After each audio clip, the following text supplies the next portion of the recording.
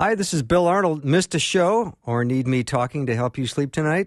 I have several solutions to that situation. Here are the podcasts from the show. You are the best for listening and supporting Faith Radio.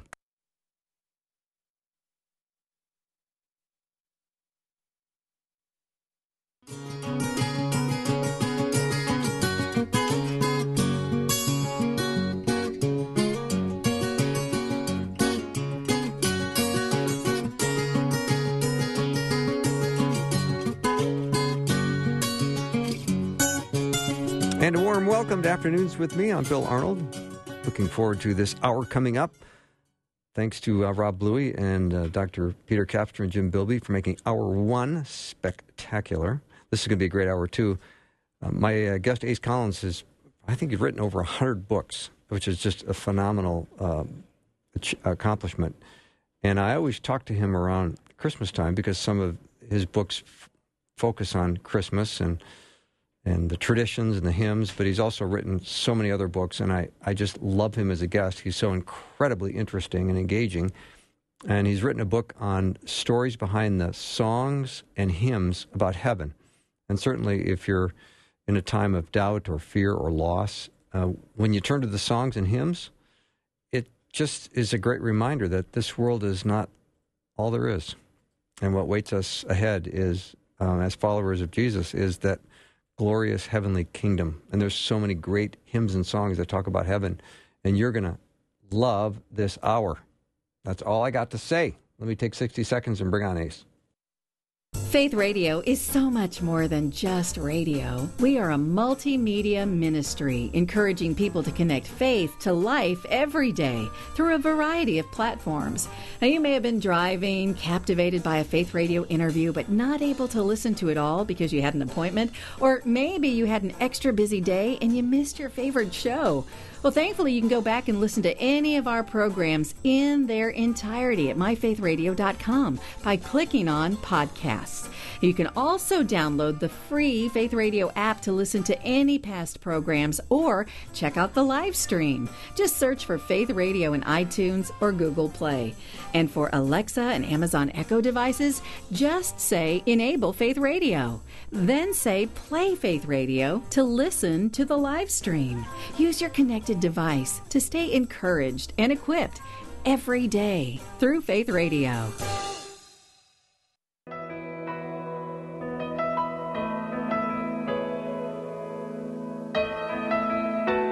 I can only imagine what it will be like when I walk. Ace Collins is my guest. He will quickly feel like an old friend to you if you've not heard him before. He's an award-winning author, and he has written over 100 books. He's a consummate storyteller. Ace, welcome back to the show. It's great to be back with you, and it's really only 96. With 96 just came out, so okay. We're four short of 100. Get to work, Ace. I got to get to work and do that, and number 100 is going to have to be a really special book. I don't want it just to be another book. Oh, so, I agree. So that'll be at special. How many people get to do what they love to do for a living? And that has been such a joy for my life the last 30 years. I've got to do what I love to do for a living. Yeah. And I picked up your book and I started reading it, and I'm in chapter 1, and I've got tears just pouring down my face. And I don't know if it'll happen in this interview because it feels so close to my heart when you start processing these beautiful hymns about heaven. It was a joy to do the books. I had not done a story behind book in probably 10 years. Okay. And so it was really interesting for me to have my agent, Greg Johnson out of Colorado Springs, called me. He had just gotten back from his mother-in-law's funeral, and he said, "Have you ever thought about doing the stories behind songs about heaven, songs and hymns about heaven?" And I really hadn't. I didn't know I had another stories behind book in me. And I got to looking at it and realized that there was great untapped potential there. And once I got to doing the research, I realized how much more the songs meant when I knew what the people went through who wrote these songs. Yeah. And it's amazing. What you found out is most of these songwriters were going through some really difficult times when they created these masterpieces that painted a picture of what heaven was going to be like. And I think even more importantly, if you listen to the lyrics of these songs and you read them carefully, you discover it's more than just what is on the other side, but it's also how to bring a lot of heaven down on this side, not just for yourself, but for those you touch and those you reach. And so it's really not only getting to heaven and celebrating there, but it's also bringing heaven to earth. And I think that is the thing that most enamored me about the finished product, was I realized that we'd also written a great deal about how to live here, where you got to experience heaven in this life as well as the next one. Mm-hmm. Ace, I want to invite listeners to send in your favorite hymn or song about heaven. I bet Ace has got some background on it that you may not know. You can text me that at 877-933-2484. But I'd love to start with the Wayfaring Stranger. Wayfaring Stranger to me is one of the most interesting stories. When I did this book, the editors I had some really minor little things I wanted to do. I wrote too many stories, for starters, so not all the stories are in this book because they just simply didn't have room for them. Wayfaring Stranger, though, I explained, I wanted to start the book with that, and I wanted to finish with Victory in Jesus. Mm-hmm. That was my only two things. I told them they could pull out the songs that they didn't have room for, but those two songs had to stay in. And I wanted to start with Wayfaring Stranger because we don't know who wrote it. And there's over 200 different versions of it out there with small little lyrical changes. It's an American folk song. It probably dates back to before the Revolutionary War. I think it's a blues song before anybody invented the term blues, before they invented blues in Memphis. To me, It sounds very bluesy. It sounds very bluesy to me, too. And yet you have this person, and if you listen to the lyrics, they're haunting, because this person is homeless. This person is wandering. This person, be they male or female, is not finding much of that Matthew 25, 35 through 40 attitude out there of reaching out to the least of these. They need help. They need to be lifted up. And everywhere they go, they're put down or tossed away or ignored. And therefore, they are losing an opportunity in some cases to have a home, to eat, to be given what they need here on earth to survive. And we have people around us like this all the time. We have people who are elderly who are locked in homes and never get visits and don't get out much, and no one seems to care about them. They drive by them and don't notice them. We have children that are the same way that live in the slums. So the Wayfaring Stranger is the universal story of someone who has no one to care for them. And yet the uplifting part of this song is the fact the writer knew that in the next life they wouldn't be ignored. They wouldn't be put down. As a matter of fact, they would be seen as equals in Christ's eyes.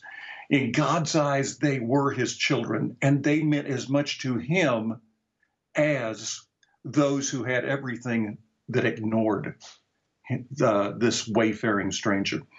Many people believe this probably began with Native Americans, that the song originated there. Others believe it was probably a Negro spiritual. I don't know who wrote it, but I will tell you this. They had a great understanding of the love of God, and they had the great understanding of the fact that God saw everyone as equal. And to me, it is absolutely one of the most incredible pieces of music, folk music, that's ever been penned in the United States. And by the way, my favorite version, and I've listened to probably 100 different versions right now, is by a Nashville singer named Mandy Barnett. Her version is absolutely haunting. And for those who are listening today, I recommend doing a Google search and finding Mandy Barnett's version of Wayfaring Stranger, because I think it will also be something that you'll listen to time and time again, and it might even move you to tears. It was recorded by her sometime in the late 90s. It's just amazing, the lyrics. I've got a little version of it queued up here, and I'm going to play a little music in a second, but just I'm a poor wayfaring stranger traveling through this world of woe. There is no sickness, toil, or danger in that fair land to which I go.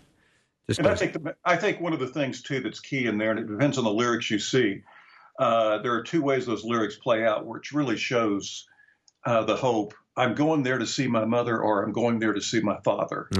It's just beautiful.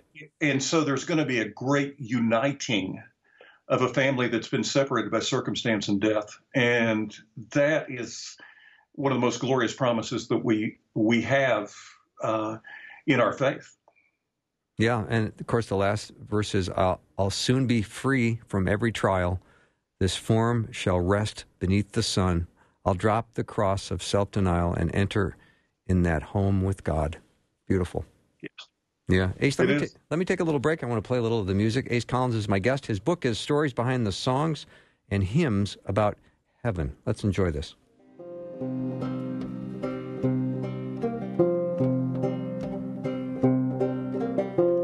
I am a poor wayfaring stranger, traveling through this world alone. There is no sickness, toil, or danger in that fair land to which I go. I'm going home to see my mother. I'm going home, no more to roam. I'm just going over Jordan. I'm just going.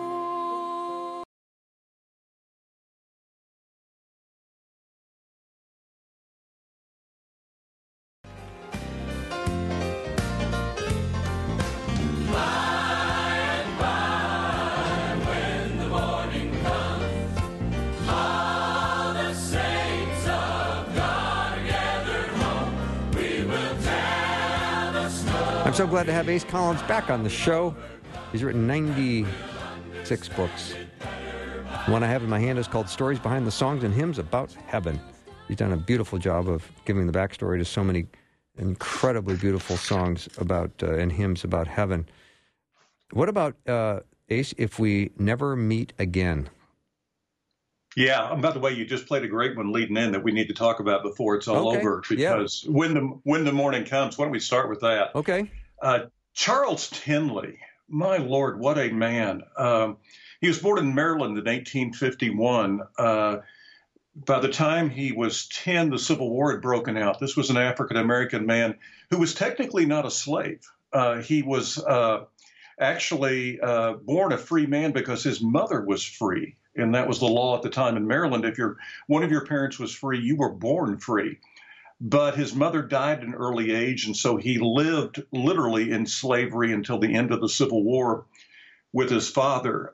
He would walk and run 10 miles to a school at night to learn how to read after working all day long.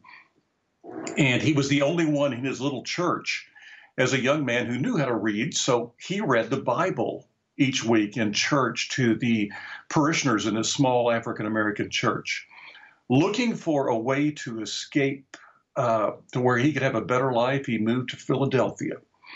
And in Philadelphia, he took a position as the janitor of the John Wesley Methodist Episcopal Church. His one stipulation in taking the job was they would allow him to use the library to further his education.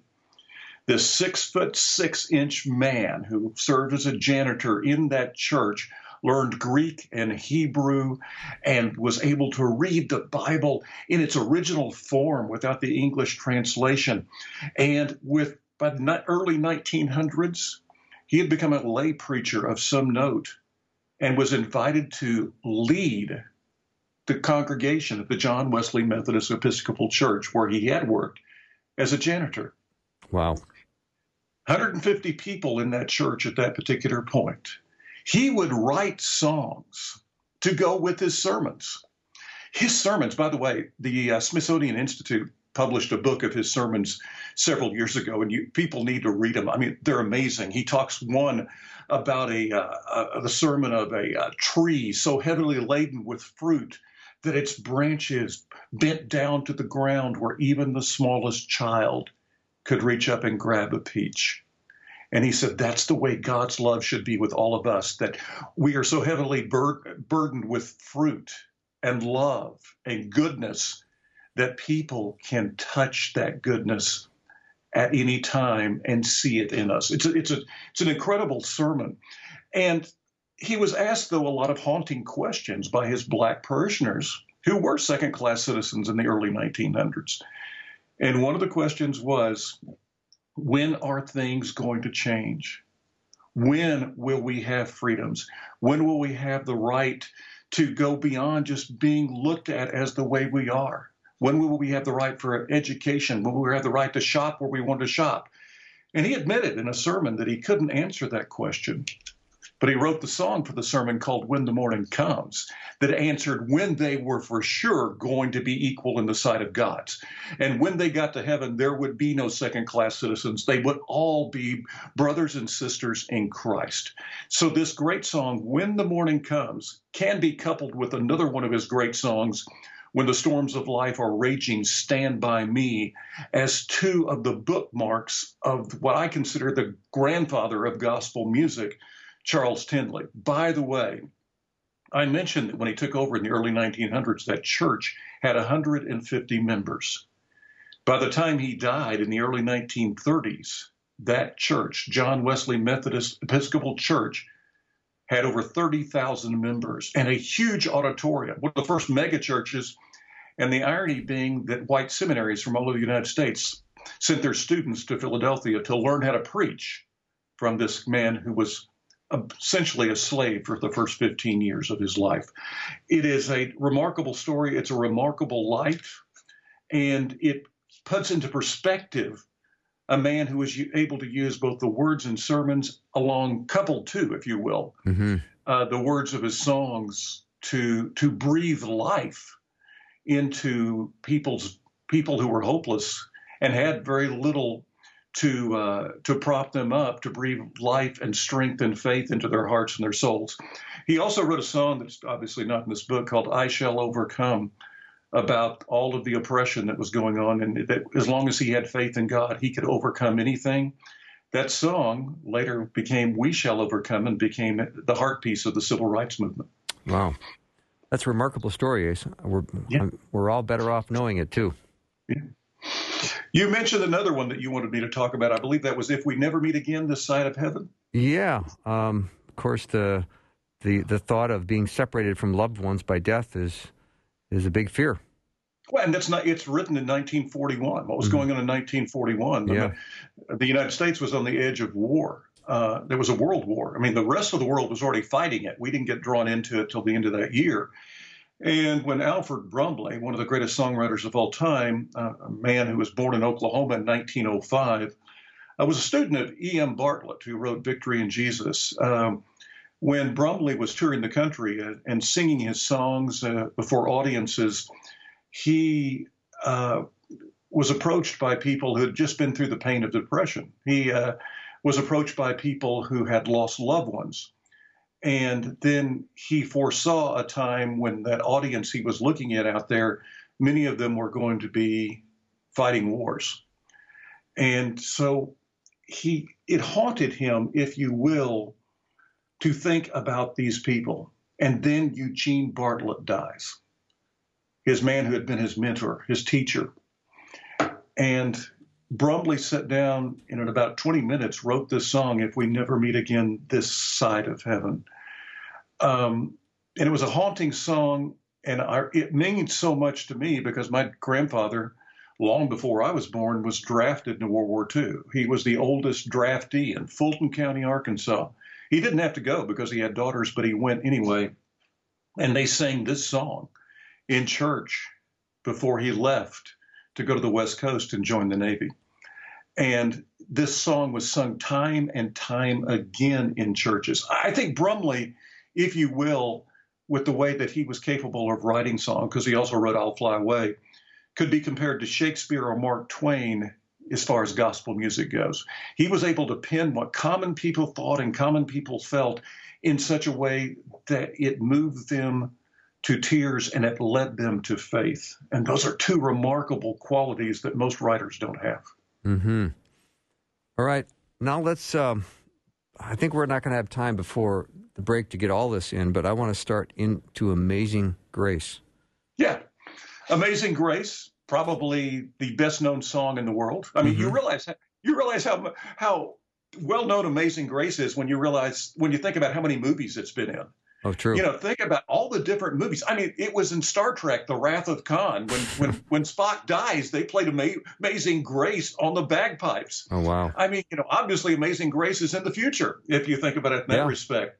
But here's a song that was written by a slave trader, a man who was born the son of a sailor, a man who was known as the vilest of the vile. And that's what slave traders were. I mean, if you worked on a slave ship, that's because no other ship would want you. This was a man who targeted inhuman lives. And his name was John Newton.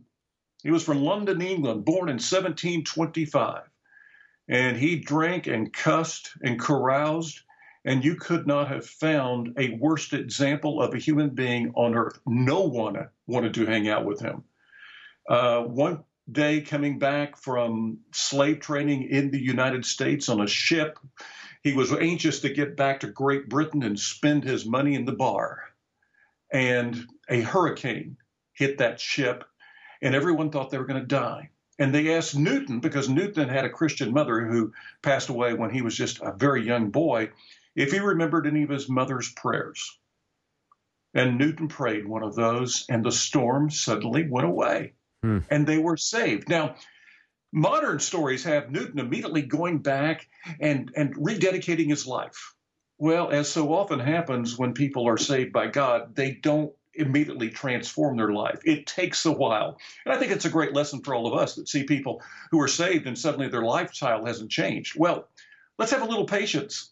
There are years and years and years of sin going on in sinful life. And what did Newton do when he got back to England? He went back to drinking and carousing and partying. It took a couple of years for him to feel the real call of God and go to a church.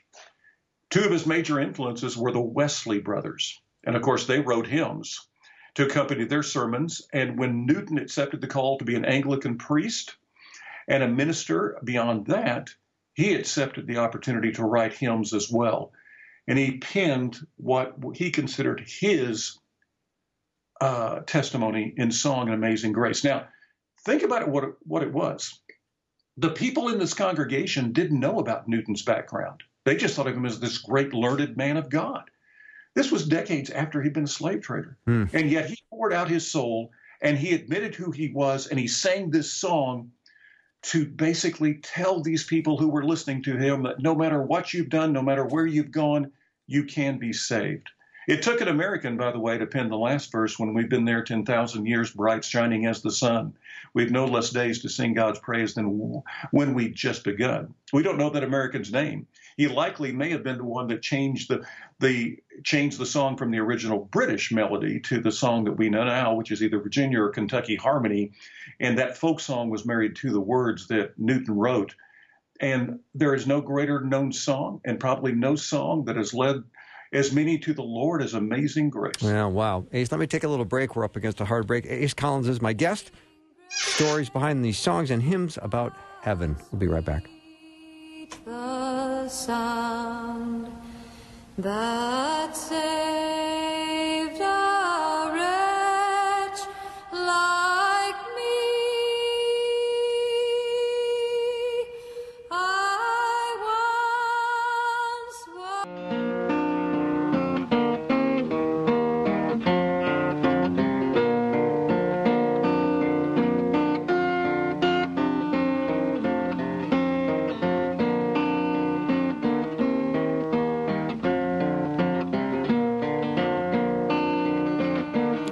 Foolish to play Stump the Guest. It's not going to work. Ace Collins is my guest. He's written a book called Stories Behind the Songs and Hymns About Heaven. And of course, Ace, that song is In the Sweet By and By. Yeah, and you talk about that in your book. Would you tell us more? Well, when you're looking at a song like In the Sweet By and By, you're looking at one of the best known hymns, and it really is a hymn. There's some of these songs in here that are gospel music.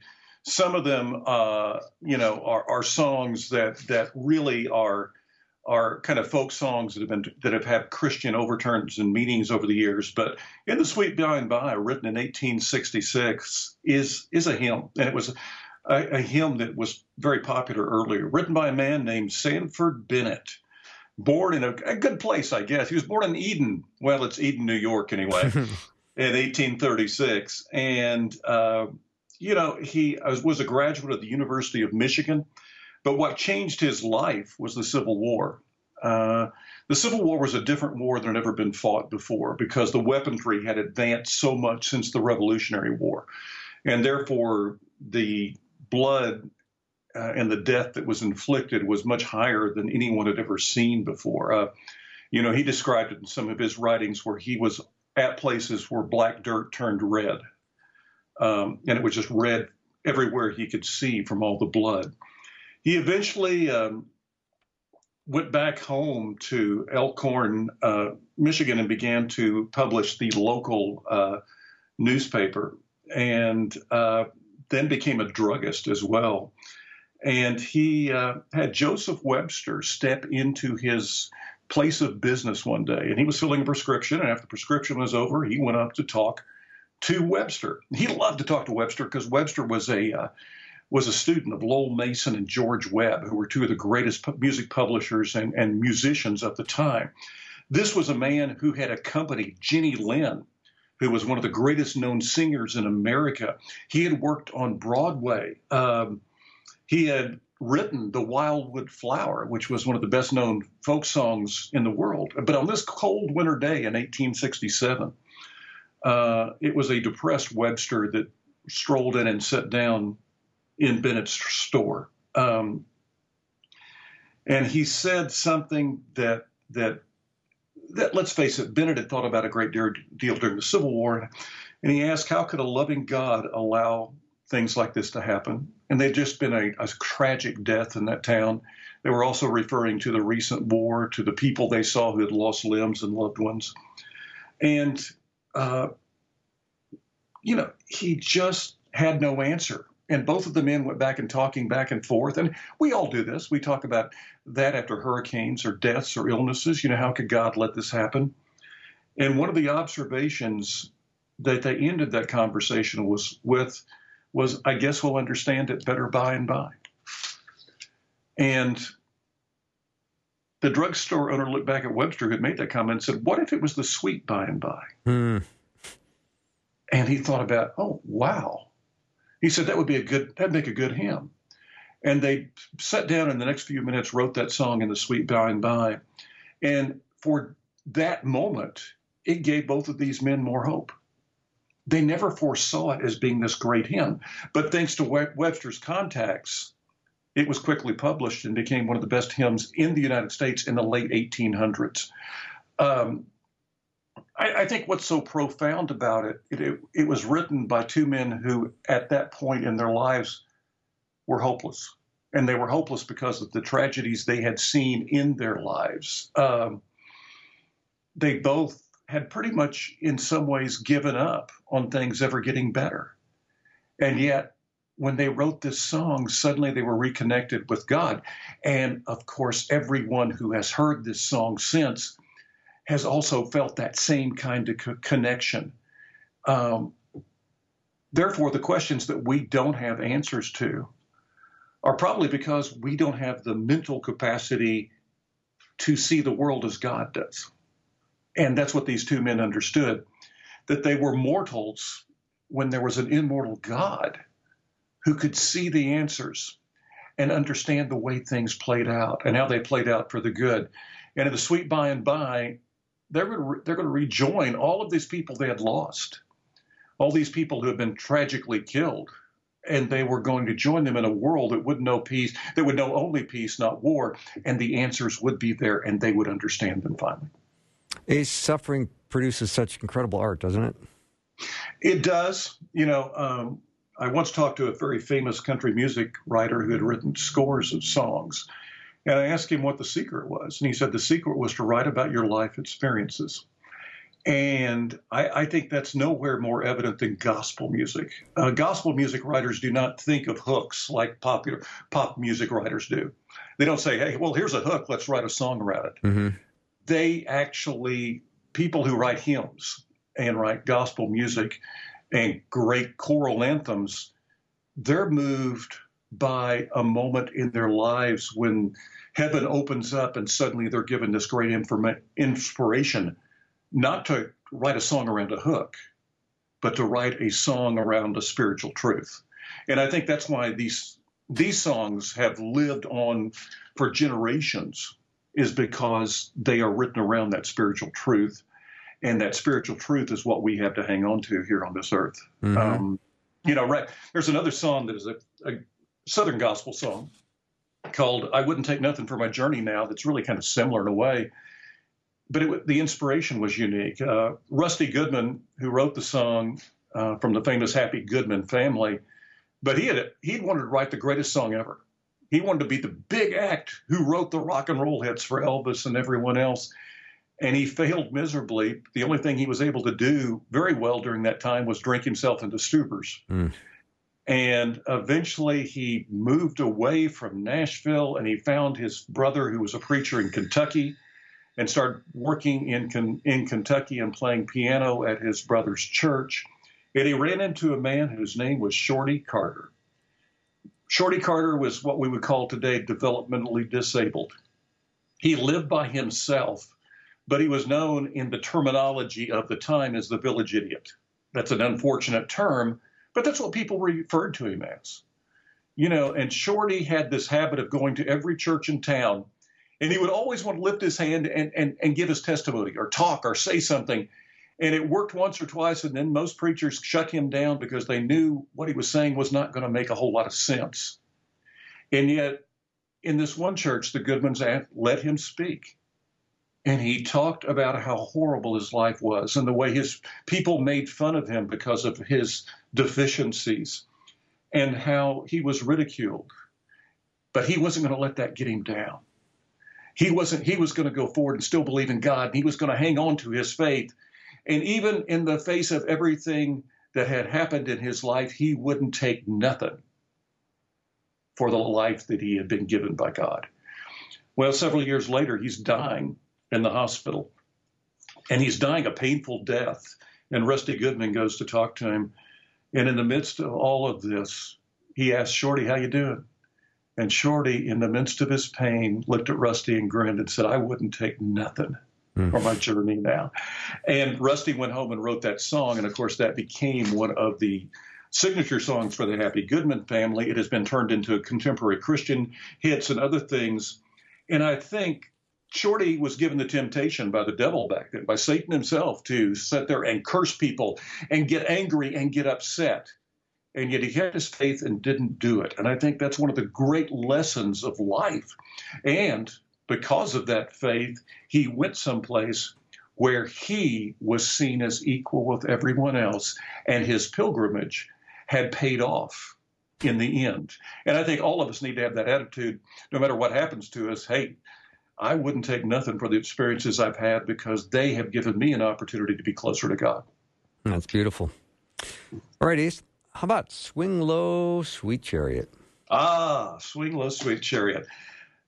It's one of the few Negro spirituals that we can actually tie to the man who wrote it. Most Negro spirituals, we don't know who wrote Good Old Gospel Ship, which is an amazing song. But Wallace Willis wrote this song. He was a former slave out of Alabama, was actually owned by a Choctaw Indian.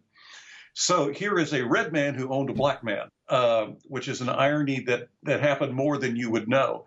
When the red man was driven off of his land and forced through the Trail of Tears to go to Oklahoma, Wallace went with him. But when he got to Indian territory, he was no longer considered a slave. The Indians considered him an equal. And so he actually escaped slavery through the Trail of Tears with the Indians that went to Oklahoma.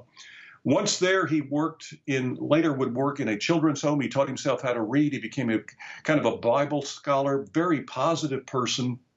And in the school, he realized that if he could write songs about biblical passages, that the Indian kids in the school could understand about Jesus much, much more and more deeply. They could sing these songs, and then they could share their faith found through these songs with their parents. So it became kind of a missionary act. His songs should have never, ever gotten out of Oklahoma, but he taught his song, Swing Low, Swing Low, Sweet Chariot, which was probably inspired by, Ezekiel coming down to earth, and seeing the chariot, having the vision of the chariot. Well, the chariot coming down to take Ezekiel home, I guess you would say, and having that vision.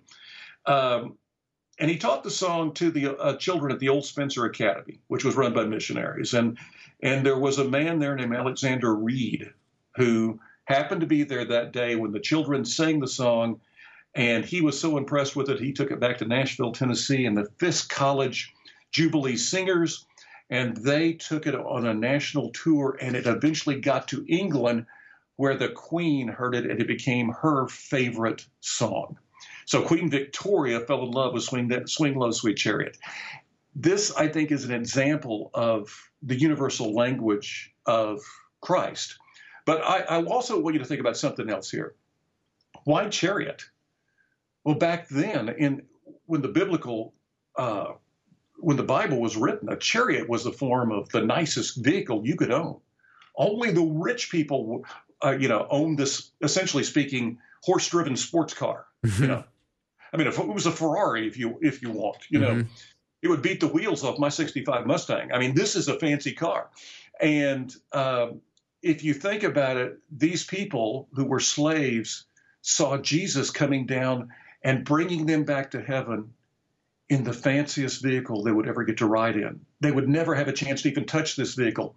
And yet Jesus gave them the opportunity, their faith did, to ride in a vehicle they couldn't touch while they were on earth. Once again, the rewards of heaven, of being equal in God's sight, where every man is the same, where all of us are brothers and sisters.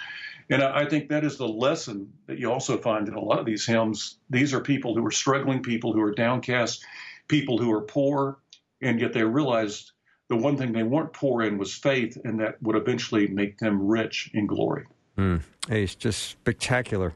Loving this. I know my listeners are too. I'm going to take a little break. Ace Collins is my guest. Stories behind the songs and hymns about heaven. We'll be right back. Coming for to carry me home.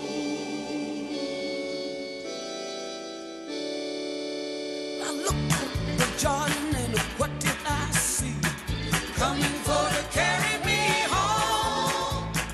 Band of angels coming after me. Coming for to carry me home. Swing low, swing.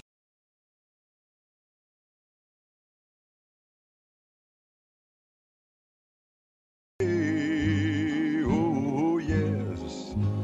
Well, the morning so bright, and the Lamb is the light, and the night is as black as the sea. That's a good message for today.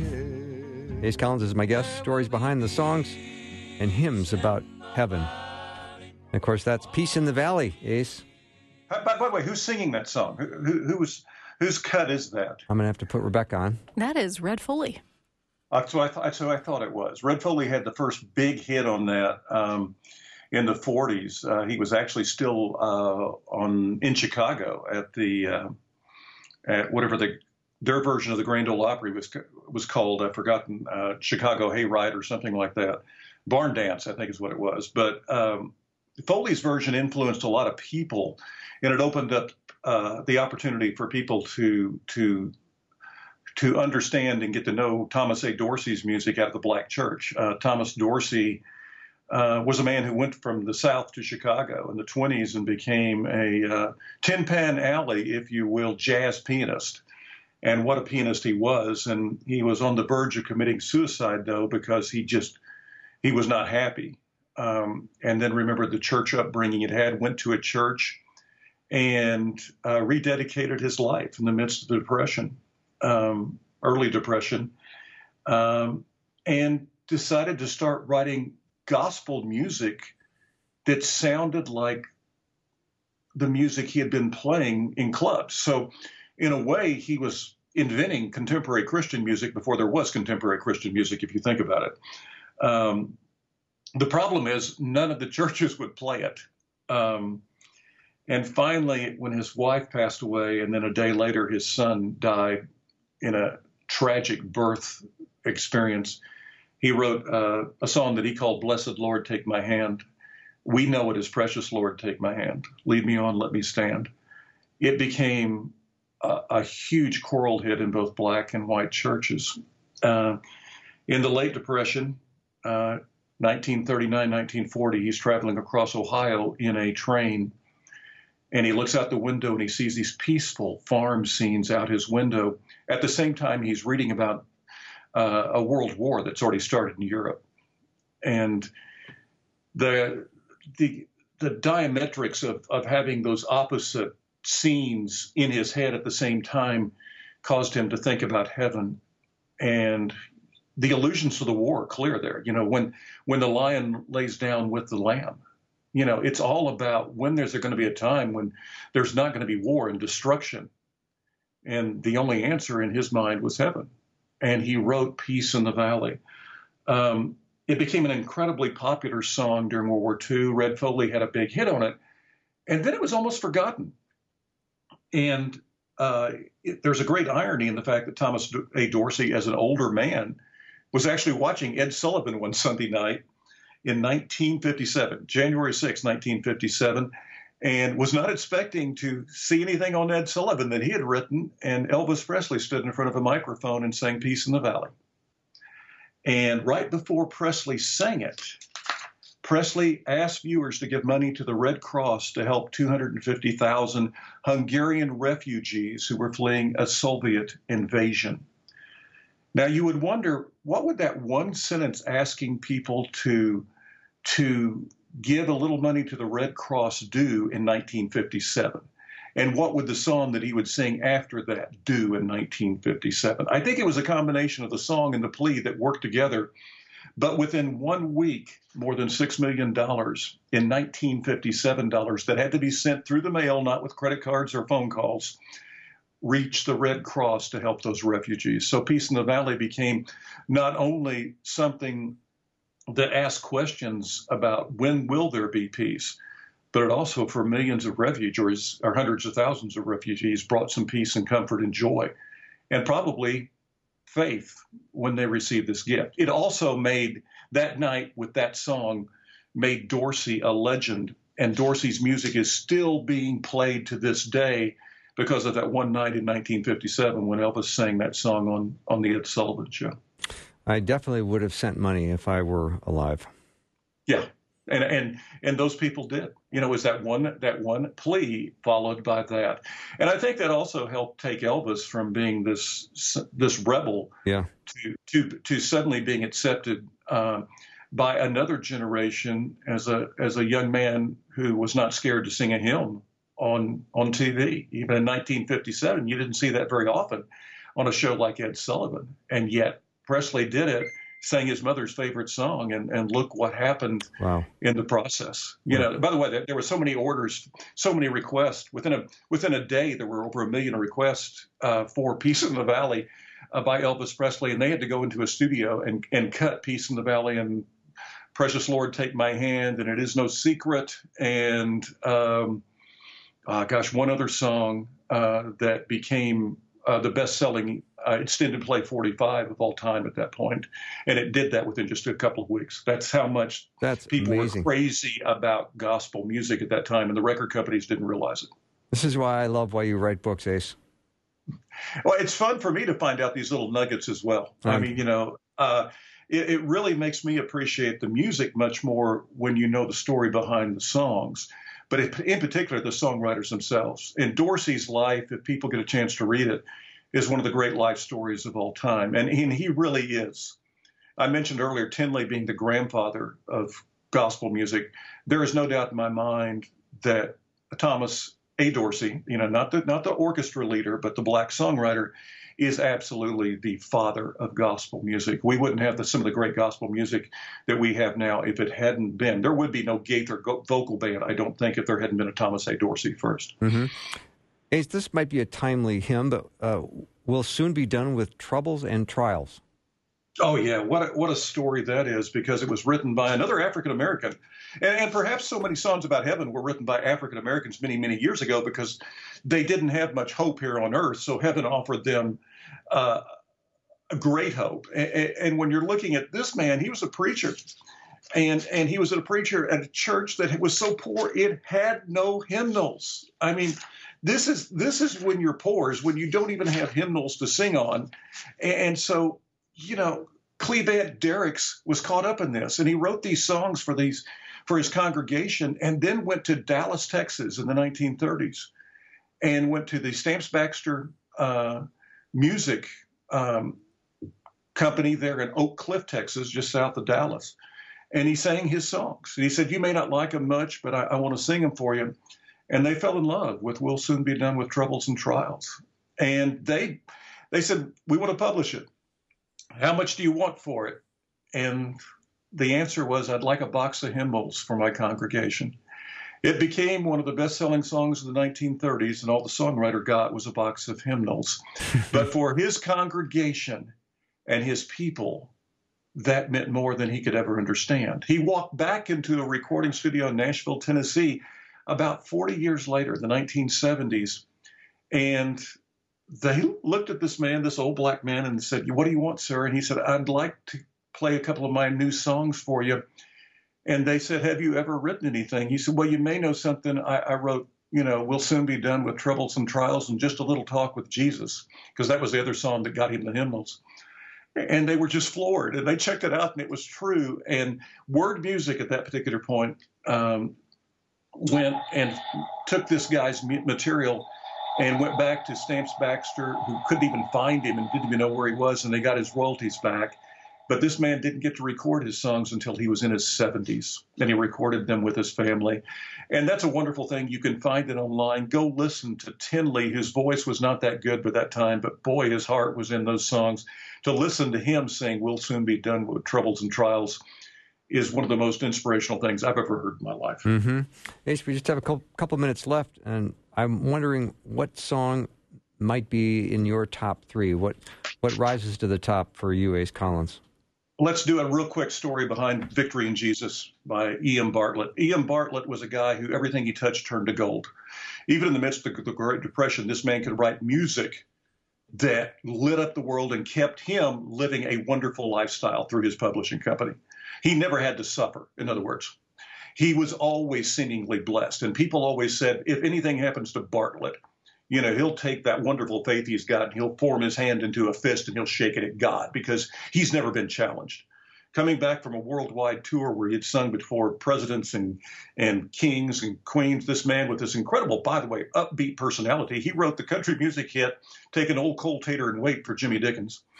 He was a funny guy. He had a stroke. And by the time they got him home off this train trip, he could not even move his hand. He couldn't talk. And the doctor said, what little time he has left, he'll never regain any of his senses. He'll be a vegetable. It took him several months to learn how to form words again. Then the voice was very halting. And finally, he was able to shape his hand into a fist. But rather than curse God, he stuck a pencil in it. And the man who could write music and write complete songs in 5 or 10 minutes, it took him a month and a half, but he wrote the last song he would ever write. It would be published after he was dead. But that song proved he had never lost his faith, and it was "Victory in Jesus." And that song, I think, has the most incredible story, and therefore is one of the most powerful songs I have ever heard, because it was written by a man who had lost everything, and including his ability to sing. And he had to write 5 minutes. He had to write for 5-6 hours at a time just to get 1 or 2 words down. And yet he wrote this anthem that I think is one of the greatest anthems ever penned. Wow. Just phenomenal, Ace. I realized I could have you on 94 days in a row or 96 days in a row, and we could talk about a different book every day. It is a joy to talk about the books, but I think it's more fun when I get emails from people who read them and been touched by them. I hope the listeners out there will enjoy the book. Well, I know they are. They've enjoyed this, hearing you talk, and I know they're going to get the book. It's called Stories Behind the Songs and Hymns About Heaven. Ace Collins is the author, and he's been my outstanding guest today. Ace, have a good rest of the day. Let's do it again soon. God bless you all. Look forward to it. Yep, that wraps up our show. Thank you to all my guests, and a special thanks to Ace for giving me a full hour of his time. What an incredible story. We'll see you tomorrow. Have a good night, everyone. God bless. Thanks for listening. Programming like this is made available through your support. Information available at myfaithradio.com.